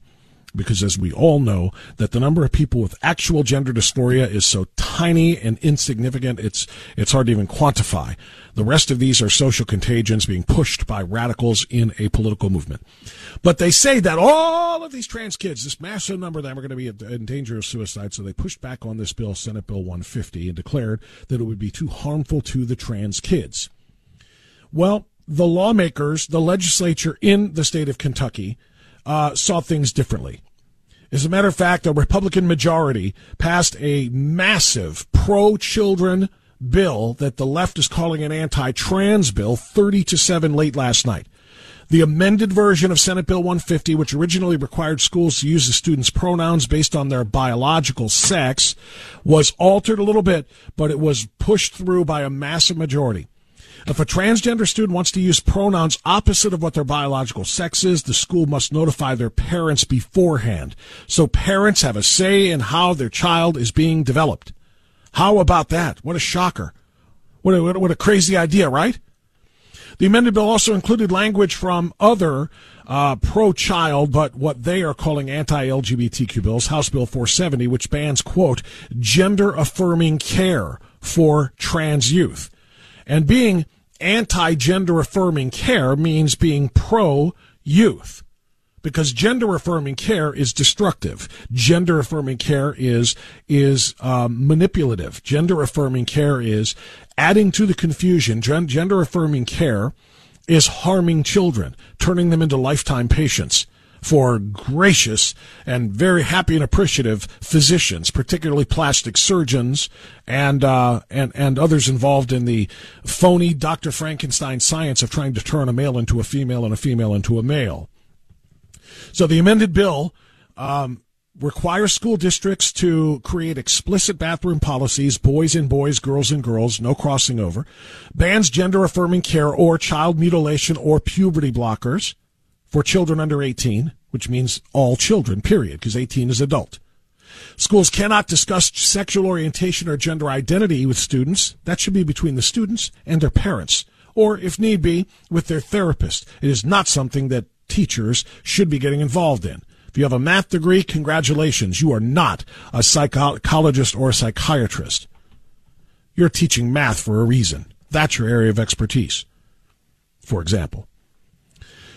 If healthcare providers provide gender-affirming care, otherwise known as puberty blockers or mutilation, the providers will lose their medical license. If a school district, a school district would be required to notify parents of any mental health services being given to or offered to students regarding human sexuality. So early in the afternoon yesterday, the bill passed a House committee vote 15-6. Many on the left were visibly outraged. Some of the lawmakers were in tears. How can you not let us carve up the bodies of these kids and take parts of their bodies and refashion them into new parts of different bodies and cutting off healthy organs like breasts. We want to be able to cut them off. We want to be able to chop off the genitalia of little boys. How can you dare stop us from doing this? They're crying over a bill that says don't mutilate kids. If you boil it down, that's where you land. Let's just boil it down to its most simplistic form. One side wants to take a confused child who isn't even allowed to go to see an R-rated movie because they're too young and immature to handle an R-rated movie without parent. But they want these kids to be able to make decisions to permanently destroy their bodies. Because unlike the lies that they tell, puberty blockers are irreversible. You can't regain and restart your puberty. And the physical surgeries are obviously irreversible. So this is what we're talking about. They're in tears because lawmakers and reasonable, rational people don't want children being mutilated. If you boil it down to that, one side wants to be able to mutilate kids who are not old enough to make a decision to be mutilated.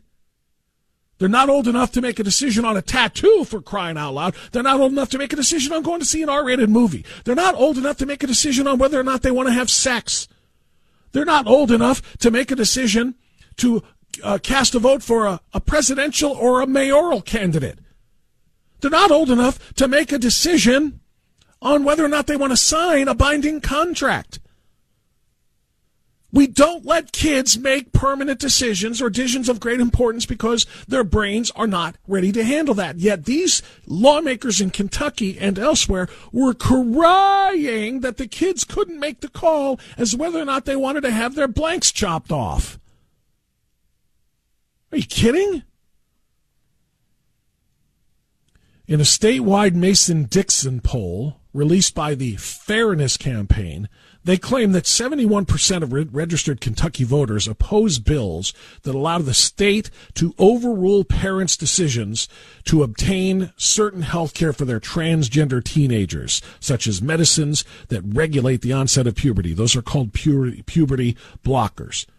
They want you to believe that 71% do not want the state to overrule parents' decisions to allow their teenage or their minor children to start these life-altering, forever treatments / mutilations. That's an astounding statistic, and it's an astounding claim. And it is also very, very reassuring that it was not even close, that when the left-wing governor down in Kentucky vetoes that bill that just went through, it will be overridden by a strong conservative majority that says we will not bow to the mutilate kids LGBTQ lobby. We will protect and defend children and their bodies as being what they are, in God's image. And that doesn't mean we're making this a religious issue. But the fact remains that God made human beings as either one or the other. That's it.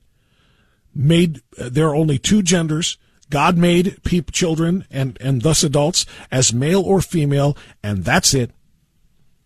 And to try to confuse little kids that these things are interchangeable and you can switch from one to the other, or you can be neither, be non-binary, or you can be both, depending on the day, and all of the rest of this nonsense is just, it's in contravention to everything we know about human biology. Human chromosomal science, human anatomy, human physiology, genetic science, DNA science, all of it. So it's not about religion, but the reality is that, yes, the human body was designed and created by God in two forms, male and female, and that is all. I'll be right back. 1, 2, 3, 4.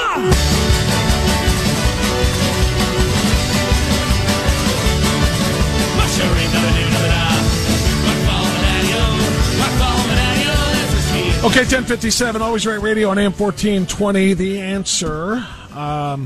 We've got Chris Long. Pastor Chris Long has got an important event on Monday night to promote. He's going to be joining us. He's the president of the Ohio Christian Alliance, and so we're looking forward to that conversation. But in between now and then, I want to share something with you. Have you yet downloaded or subscribed to True Blue? That is where my new a streaming television program called True Blue Today airs. New episodes are dropped twice a week. The most recent episode featured commentary on violent crime in violent cities and whether or not we are turning our way past that by getting rid of politicians and soft-on-crime leaders that have allowed this to happen. The point today is that almost everyone has their breaking point. And yes, everyone's breaking point is just a little bit different from everyone else's, and sometimes we can't even identify where our own breaking point is. But the reality is that eventually we all reach a threshold where we decide that some things simply cannot continue in the way they are. In relationships, the breaking point for one or both parties leads to what? Separations or divorces. Well, in cities where the bullets fly through the air more frequently than even F-bombs do, the breaking point leads to mayors being fired. And that's exactly what happened in the third most populated city in the country, when Chicago voters decided to bounce the ineffective, thin-skinned Lori Lightfoot from her office. Now, the mayor tried her best to play identity politics in trying to explain away the voters' decision to make her the city's first incumbent mayor in 40 years to lose re-election. She claimed that her race, her sex, and her sexual orientation cost her the job. Some people, she argued, just weren't ready for someone like her. Now, that argument is ridiculous because, of course, it was the very same voters she is now calling bigoted who elected her 4 years ago. So unless she went from being a straight white male in 2019 to a gay black female in 2023, then it's pretty hard to blame voters for being intolerant of her identity. The reality is voters became intolerant of her casual attitude toward the city's out-of-control violent crime epidemic. Under her failed leadership, the city of Chicago recorded 695 murders in 2022, after suffering 804 homicides in 2021. Those were numbers not seen in the city in more than 25 years. Additionally, there were more than 20,000 cases of theft last year, nearly doubling the total from 2021. And in the first 3 months of 2023, Chicago crime rates have skyrocketed by 61% compared to last year. Obviously, we did not win the election today, Lightfoot said after her defeat, but I stand here with my head held high. And of course, she was able to do so because as mayor, she has been protected secretly by a specialist squad of more than 70 police officers. But without such special security, Lightfoot's constituents in the Windy City are smart enough to know that the best way to survive in public is to keep your head down, low, and always on the lookout for crossfire. And if you think that's an exaggeration, consider this. Along with the 665 homicides in Chicago in the 2022 calendar year, there were nearly 3,000 more people shot and wounded. Adding those 2,937 shooting victims to the 665 fatalities, we get 3,602 people who took at least one bullet in Lori Lightfoot, Chicago. I'll pause here and let you marinate in those numbers for a moment. Chicago is a shooting gallery. Now, Paul Vallis won a strong majority of the votes in the city's primary, and he'll be favored in the April 4th runoff against Cook County Commissioner Brandon Johnson because Vallis built his entire campaign around a tough-on-crime theme. And he carries the endorsement of the Chicago FOP, the Fraternal Order of Police. Which brings us to the question, will the voters of Chicago, who finally reached their breaking point in removing a mayor who seemed less than interested in dealing with the violent crime problem in her city, lead voters in similarly violent metropolitan areas to do the same thing? In other words, is Chicago's decision to support a moderate mayoral candidate who ran on a platform of more cops and more public safety the start of a reckoning for soft-on-crime city leaders elsewhere? We'll stop it there because that's the question that we attempt to answer in the point. So that's my latest on True Blue. Make sure that you go to watchtrueblue.com, watchtrueblu.com, and subscribe to True Blue, and you can catch that twice a week, my new program called True Blue Today. We'll be back after the news with Pastor Chris Long on AM 1420 The Answer.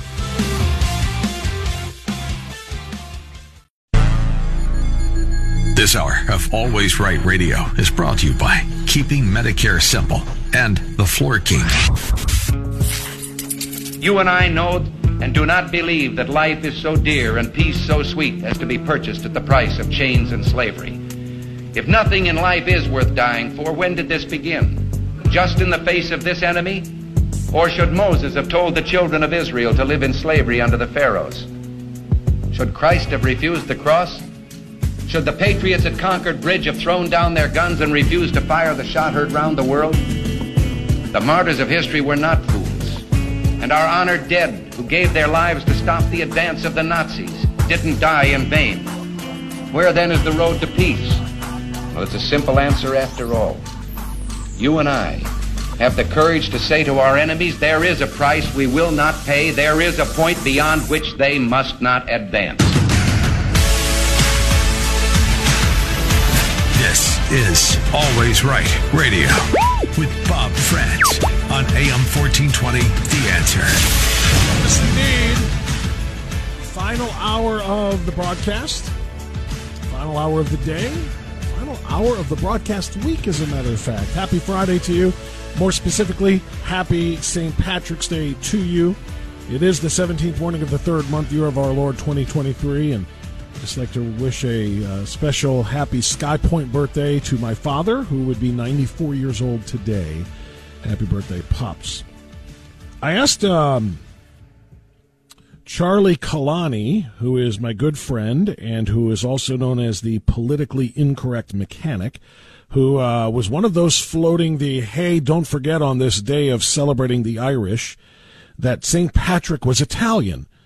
And I told you I just learned of this last year, I think it was. And I said, Charlie, what is your evidence of St. Patrick being Italian? And here's what I got. The patron saint of Ireland's father, Calphurnius, was a Roman decurio, or a military officer, and his mother was Conchessa Succat. They were both Italians, but living in a British estate, which is technically a British territory, so he's technically Patrizio, not Patrick. According to his own autobiography called Confessio, Patrick was enslaved and taken from his home in England at the tender age of 16 by a group of Irish pirates to ship him to Ireland. For 6 years, he looked after animals before returning to the place of his birth. He is technically of Italian descent. So how about that? A little bit of history there that not too many people are aware of, if that story is accurate, and I have no reason to doubt my good friend Charlie. But there you go. So happy St. Patrick's Day. And again, the church, the Catholic Church, has given that special dispensation that, yes, corned beef and cabbage is okay today, even though it is a Lenten Friday. So celebrate and do so responsibly. Okay, let's bring in our good friend Pastor Chris Long now, the president of the Ohio Christian Alliance, because there's a big event that he made me aware of that's coming on Monday that I think is going to be of very special importance if you are concerned at all about life in the state of Ohio. We can't really speak to it beyond that, but when it comes to the abortion issue and the special ballot initiative that is coming in the state of Ohio, this is a big meeting. Pastor Long is going to tell us all about it. Chris, good morning. Good to have you back, sir. How are you? Good morning, Bob. Good to be with you. And you are talking to an Irishman, okay? My father was Italian. My mother was Irish. Love it. Love it. So it's a perfect day for you. And I've never heard that phrasing before. Happy St. Patrick's Day to you. And I'm drinking my Irish tea this morning, and it's very good. So is it okay to have, like pasta with corned beef in the sauce instead of ground beef? Absolutely. In fact, it's a funny thing. My mother learned to cook by my Italian grandmother, and she was the best Italian cook. Really, and we really miss her cooking. We can't replicate it, of course. It passed with her. And then, of course, my father, during every St. Patrick's Day with the Irish side of his family, would sing all the Irish songs to the family, and they loved him so much. And so the best of both worlds of Italy and of Ireland came together with my mom and dad. Singing Irish folk songs while eating your grandmother's pasta and sauce. That's awesome. I love it. Yes, sir. Okay, so Chris, let's talk about what's happening on Monday at the Now Church in Wadsworth. You've got a couple of state representatives coming for some very important reasons. What can you tell us? We do. We have a policy forum this Monday. That's at 7 p.m. It's free and open to the public. We have State Representative Gary Click, who's coming, who is the sponsor of the SAFE Act, and that is legislation I know, as you have addressed, what's happening with our young people with the confusion of gender dysphoria thrust upon them by the radical left and by the Biden administration in our public schools, and trying to change the idea of who they are in their gender. And this is a bill that would protect them from that, ban hormonal treatment any counseling along those lines in public schools, and God save us, any surgeries on our children. And so that bill is in the Ohio State House. He's going to be talking about that. Also, State Representative Scott Wiggum will be with us, and Representative Wiggum from Wayne County, he's going to be talking about the 60% threshold.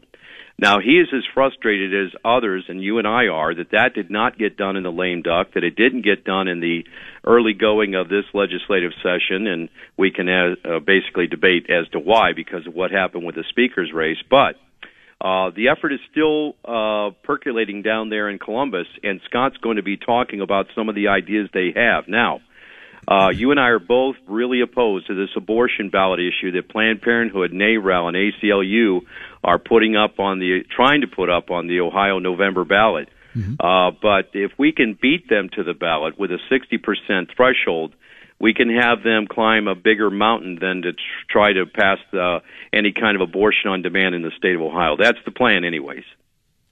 So that's a lot. Let's talk about the first one. Let's talk about the SAFE Act and how important that is. This one they actually introduced back in October, I want to say in the fall. They couldn't or didn't want to push it up and try to get it passed for whatever reason before the last session ended. Now it's being revived or being reintroduced by Representative Click. We talked a little bit about this, he and I, on Monday.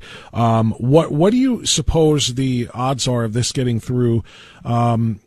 Not only through the House and the Senate, which it should be a no-brainer if we are using our supermajority, but as you know, and we've all watched the strange split in the Republican majority in the House, they're going to need, I think, the supermajority in the event that Governor DeWine doesn't sign this and vetoes it. They're going to need all of them to override such a veto. So do you have any feeling, you work and talk with the folks in the State House all the time, where this is going to go? It has 40 co-sponsors, so what a great start, right? I mean, you only need 10 more votes to pass it in the Ohio House. The votes are there in the Senate. And actually, the governor very well might sign this bill. This is House Bill 68. And, you know, Representative Click this is his second time in introducing the bill. And last spring, actually a year ago, May, he had stellar proponent testimony. And I'll tell you, Bob, it was very moving to hear these young people that have come in and testify the horrible process they went through in the dysphoria and the confusion of trying to change their gender. And again, there were those who were aiding them instead of supporting them in their born sexual identity and maybe some counseling they had. And, you know, one of the high factors is they call it affirming, which is such a misnomer. They call it affirming, gender affirming care, making it sound like helping them to transition and to mutilate their bodies is a good thing. That's what they want you to think.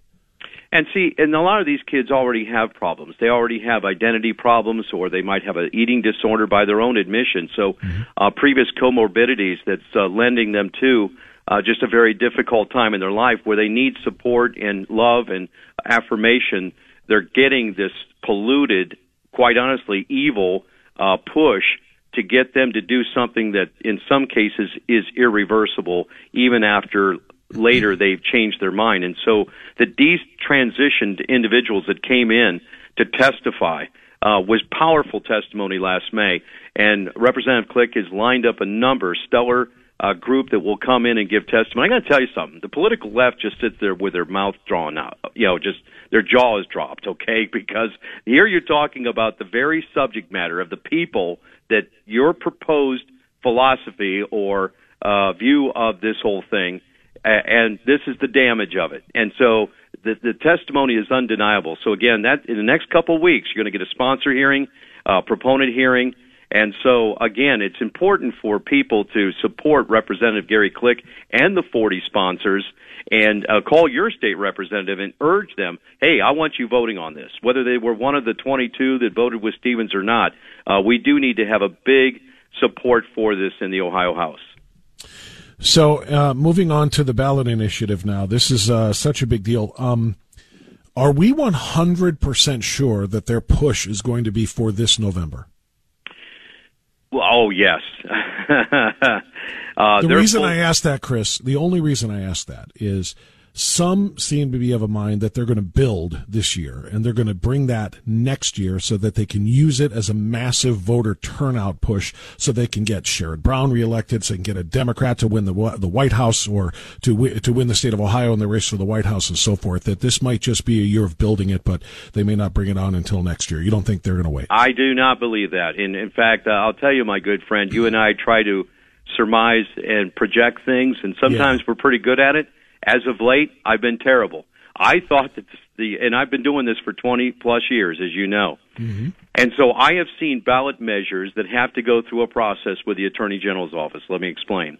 The first submission is almost always rejected, sent back to the group for a rewrite of some kind, even if it's a period or a comma or some kind of grammatical error or something. It always gets sent back. That gives you 10 more days. The Attorney General approved it on the first go. Then it went to the ballot board last Monday, and Republicans hold the dominance there of a 3-2 persuasion on the ballot board. And when you and I look at that language, I see multi-subject in that language. Now, again, I'm a layman. I'm not an attorney. Right. But they went ahead and straight up gave it single subject. That means, because what would have happened if it had been multi-subject? Well, they would have gone back to the Attorney General. They would have had to write summary. It would have delayed them in the process. So this thing is off and running, and they already have their volunteers got 7,000 signatures pretty quickly. Okay, so they're off and running, meaning the pro-aborts getting this thing for the November ballot. And it's a race to the ballot. What do I mean by that? Well, because they know that if the Republicans put the 60% threshold, polls indicate they cannot get over that hill. Nothing shows in polling that they're, even without fighting, and I believe we can push it below 50%. I do in this state, but it's going to take a lot of work, and it's going to take everybody that's listening right now who's pro-life to convince everyone in their members and their family to also vote against it in November. So we have to believe at this point that they're hard after it, that they're going to get on the November ballot. They came together when I didn't think that they would. There was a division within their camp. Planned Parenthood and the doctors group, they weren't in agreement on the language. They all came together on the agreement on the language, and this thing is moving very quickly. We would be foolish to not take them seriously that they're going to be on the 2023 ballot and be ready for it to defeat it. And so we're already underway at the Ohio Christian Alliance, working with a state coalition of life leaders to really ramp up things in the churches. So you're going to be hearing more from us in the coming weeks and a few months, and that really getting churches involved, pastors involved, the faith community involved in the evangelical sector, that we get out and vote against this thing, because this is 3 decades of work we're looking at that could be wiped off the books with one ballot measure. It's a constitutional amendment, not easily undone if they are successful in November. To the polling question, before you go here, Pastor Chris Long of the Ohio Christian Alliance, you said that no polling shows them being successful if it's a 60% threshold. What does the polling show if it is 50% plus one vote? Right now, the early polling, and again, it was a smaller sampling. It was 500 voters. It was done by a professional group. I would have liked to have been 1,000 people sampled. And there's going to be more conclusive polling in the next few weeks that will give us a better idea of where we stand. And again, our side just released the first ad, and I thought it went very well in the first week of release. The Susan B. Anthony group out of Washington helped to fund that TV ad, and I think it's resonating very well. In fact, the Planned Parenthood and ACLU has had to admit that, yes, this will wipe out parental rights when it comes to notification of abortion of a minor and or notification of hormonal treatment or sex change for a child. I mean, God help us, Bob. I mean, sometimes I wake up and I'm like, really? Am I living in this kind of day and age? But we are, and God give us the grace and strength for it, right? But the polling indicates that they're polling at maybe 55% in their favorables in the early going. Now, we believe we can drive that down, but nothing shows them being over 60%. Why do you believe you can drive that down? I feel like, and I could be just totally wrong, but just in observational, settings here, I watch. I don't see minds being changed. I don't see people who see abortion as health care, which is such a misnomer, as deciding, okay, it's a baby and we're taking a life. I'm going to change my mind over that. I almost feel like it's just you already are what you are, and I don't know how many hearts can be changed or how many eyes can be opened at this stage of the abortion fight nationwide. So what? I love your optimism, Chris. I do. I hope you're right when you say we can drive that number down to under 50%, but why do you think so? Well, I think what people will understand is what the ballot measure means. It means, if you ask people what they think about, and this was not polled, partial birth abortion ban. We did that in this state 2 decades ago, okay? And people were aghast at what they saw happening as a partial birth abortion. Well, this would take away that law. It would take away the 20-week abortion ban law. It would take away the ban on Down syndrome abortion. And, of course, it would take away the Ohio's heartbeat law, which is currently before the state Supreme Court. It would also take away parental notification. Now, parental notification and partial birth abortion, most Ohioans are not for abortion through the 9th month, okay? And so that's why we believe that this language is so radical, is so extreme, that when Ohioans really understand what it is, that they'll say, no, I'm not voting for that. So even if they fall in some area of compromise where you and I would not be, but maybe some other Ohioans would be more compromised on their abortion views, they're not for abortion up to the 9th month pregnancy of the radical states of New York and California. So that's not really Ohio value, and we think if we can get our message out to our folks, and we need the time on the calendar to do it, to communicate that message to the church community, to folks, and to your neighbors and your friends, then we think we can beat them at the ballot. All right. Well, I like that. I'm glad to hear that. That's good. I know there are a lot of very important groups that are working very, very hard to do that, to drive it down, to open the eyes, make the people understand the extremism of it, as you're saying. You know, they may not have their mind changed over abortion overall, but the extremism might be what it takes to show them, hey, we cannot do this. This is not the way. Pastor Chris Long of the Ohio Christian Alliance, real quick, one more time. People who want to be a part of Monday night, where do they go and when? Absolutely. That's at the Nazarene Church. That's on 743 High Street, Wadsworth, Ohio. 7 o'clock Monday night with Representative Scott Wiggum. Representative Gary Click will also be giving a presentation. It's a policy forum, free and open to the public. Come on out and join us. Outstanding stuff. Pastor Long, thank you for what you do, and thank you for coming on. Thank you. You got it. It's 11:27 news time now. We'll come back with one more segment on AM 1420, The Answer. Callahan, his mother was a Brady, his auntie an O'Shaughnessy, and his uncle was a Grady. So here's the vote, St. Paddy's Fist. He was a saint so clever. He gave the snakes and toads a twist, and he banished them forever.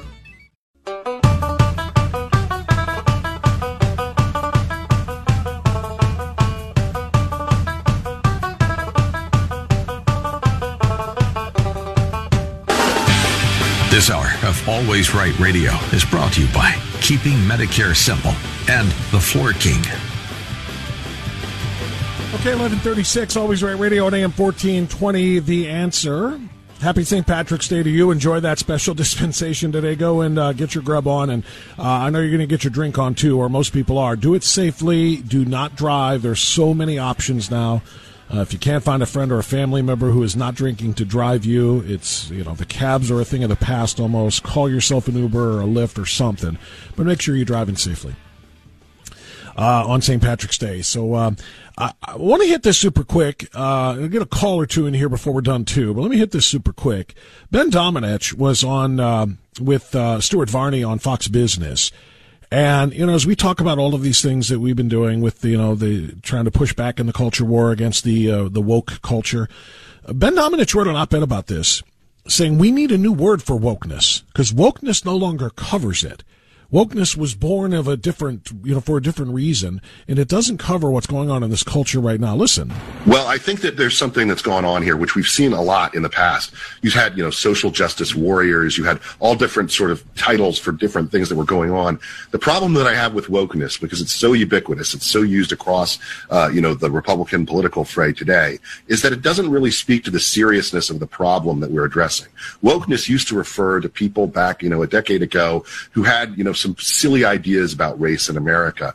Unfortunately, now it includes people who actually have existential conflict with the American idea itself, with the West, and with everything that's made us great. I don't think that wokeness fully captures, for instance, the kind of trans agenda that we're seeing advanced through schools and targeted at young people. And so because of that, I think that wokeness is kind of a shorthand that we need to move beyond. It's something politicians are going to use for the foreseeable future, but we need to understand that when it comes to this type of thing, there's a difference between people who are putting rainbow signs on their lawn about the people, refugees being welcome in their household, and people who actually want to indoctrinate your children with falsehood about who they are and who they are allowed to be, who want to purify the planet, starting with you and your family.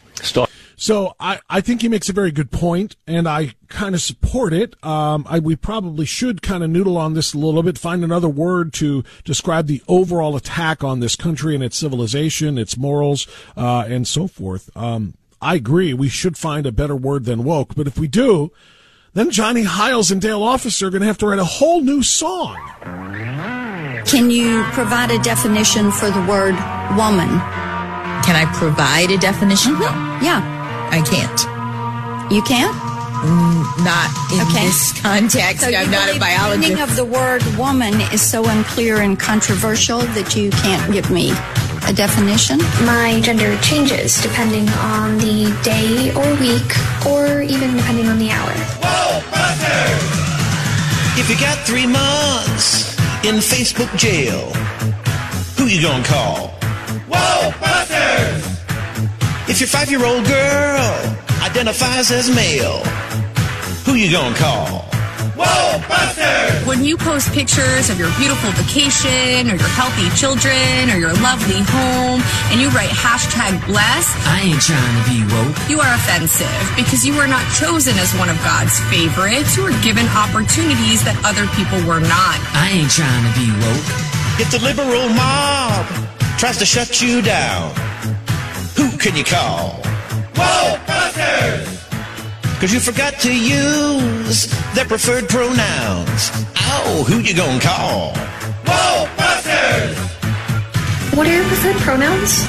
They, them. These are my pronouns. Mappa, Nini, Nopa, Nori, I ain't trying to be woke. Opa, Pere, Pompom, Zaza, Zizi, Trixic, Torque, Feminimork, Viramork, Allosexual. I ain't trying to be woke.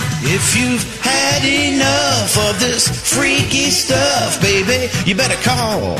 Whoa, Busters! If your American dream is too extreme, then call. Whoa, Busters! Our genitals actually don't determine our gender. I ain't trying to be woke. Do you believe then that men can become pregnant? Yes. I ain't trying to be woke. Trans women are not a threat to women's sports. I ain't trying to be woke. Any male who claims not to be a misogynist You're racist and a homophobe is a misogynist. Whoa, Busters! When a traffic statue replaces Chief Wahoo, you really need to call. Whoa, Busters! When NBC sounds like the KGB, baby, think you better call. Whoa, Busters! Ow, who you gonna call? Whoa, Busters! Who you gonna call? Whoa, Busters! I can't hear you. Who you gonna call? Whoa, Busters! I think you better call. Whoa, Busters! Who can you call? Whoa, Busters! I think you better call. So yeah, Ben, I agree. We do need to find a new word, but Johnny Hiles, could you write a whole nother? I don't know if you could write another song. I don't know if we can top that one. That was pretty good. That is kind a of hard to classic. top gold. Vocals by Johnny Hiles, produced wonderfully and magically by Dale Officer. Tremendous stuff by both of them. So thank you both for that. Let's get a couple more thoughts in here before we're done. Navy Man Norm, you are in Strongsville. You're on the air. Good morning, sir. Bob, first and foremost, a very happy and blessed birthday to your dad. Thank you. I think yes. that's fantastic. Would have been 94. 94. Hard to believe.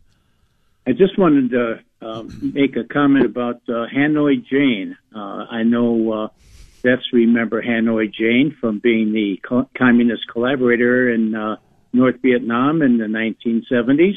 Mm-hmm. She came out a week ago on The View, and she said the best thing to handle the pro-life people is to murder them. And, I mean, she made no bones about it. The 4 women on The View, her compadres, looked at her like she was insane, and then they started laughing. And she had this serious look on her face, and she says, no, murder them. One of them told her to pull that back and said, you don't want to say that. You don't mean that like that, because they're going to have a field day with this if you don't pull it. And she didn't speak. She just looked and shrugged her shoulders with a look on her face that said, so? She was not pulling it back. Now, it took a day or two later for her to say, well, of course, I didn't mean it in a literal sense, blah, blah, blah. But in that moment, when she said it, she didn't say it with a chuckle. She didn't repeat it the second time when somebody said, what did you just say? She repeated it again, not with a chuckle. And then when somebody, and I don't remember which one, I'm told you better pull that back or else there's going to be problems. And then the pro-life crowd is going to go crazy over this. She just shrugged and kind of looked with a face that said, I don't care. She didn't say, well, of course, I don't mean literal murder. I just mean we need to defeat their ideology or whatever. Norm, you're 1,000% right. In that moment, for several considered moments, she meant kill pro-lifers because they're the ones that are her enemies. And if a pro-life spokesperson had come out and said the same thing about the pro-aborts, you would have had Garland's Gestapo waiting outside the studio for him, wouldn't they? Oh my gosh! Yep. Yeah, you know that. You can't even imagine that. And even if the pro-lifer who had said that, now of course it would be very, very hard for a pro-lifer who's arguing on behalf of life to say murder the opposition. But even if they had said it with a chuckle, it would have been completely made to be a legitimate threat. There probably would have been an FBI investigation to find out if they're a domestic terrorist and so forth. But when Hanoi Jane does it, of course there's no repercussions whatsoever. So, Norm, thank you, my friend. God bless you. Have a great day. Have a great weekend. Everybody, remember what I said. Be safe on St. Patrick's Day. Be safe all weekend long. Thanks to my guests, thanks to my crew, and thanks to you for being a part of this. We're back Monday morning bright and early. We'll see you then. Be well, be safe, stay free. Let's go, Brandon. 3-star General Michael J. Flynn, head of the Pentagon Intelligence Agency, knew all the government's dirty secrets. He was one of the most respected generals in the military. Flynn knew what the intel world had been up to. He understood its funding. He ordered the first audit of the use of contractors. This set off alarm bells.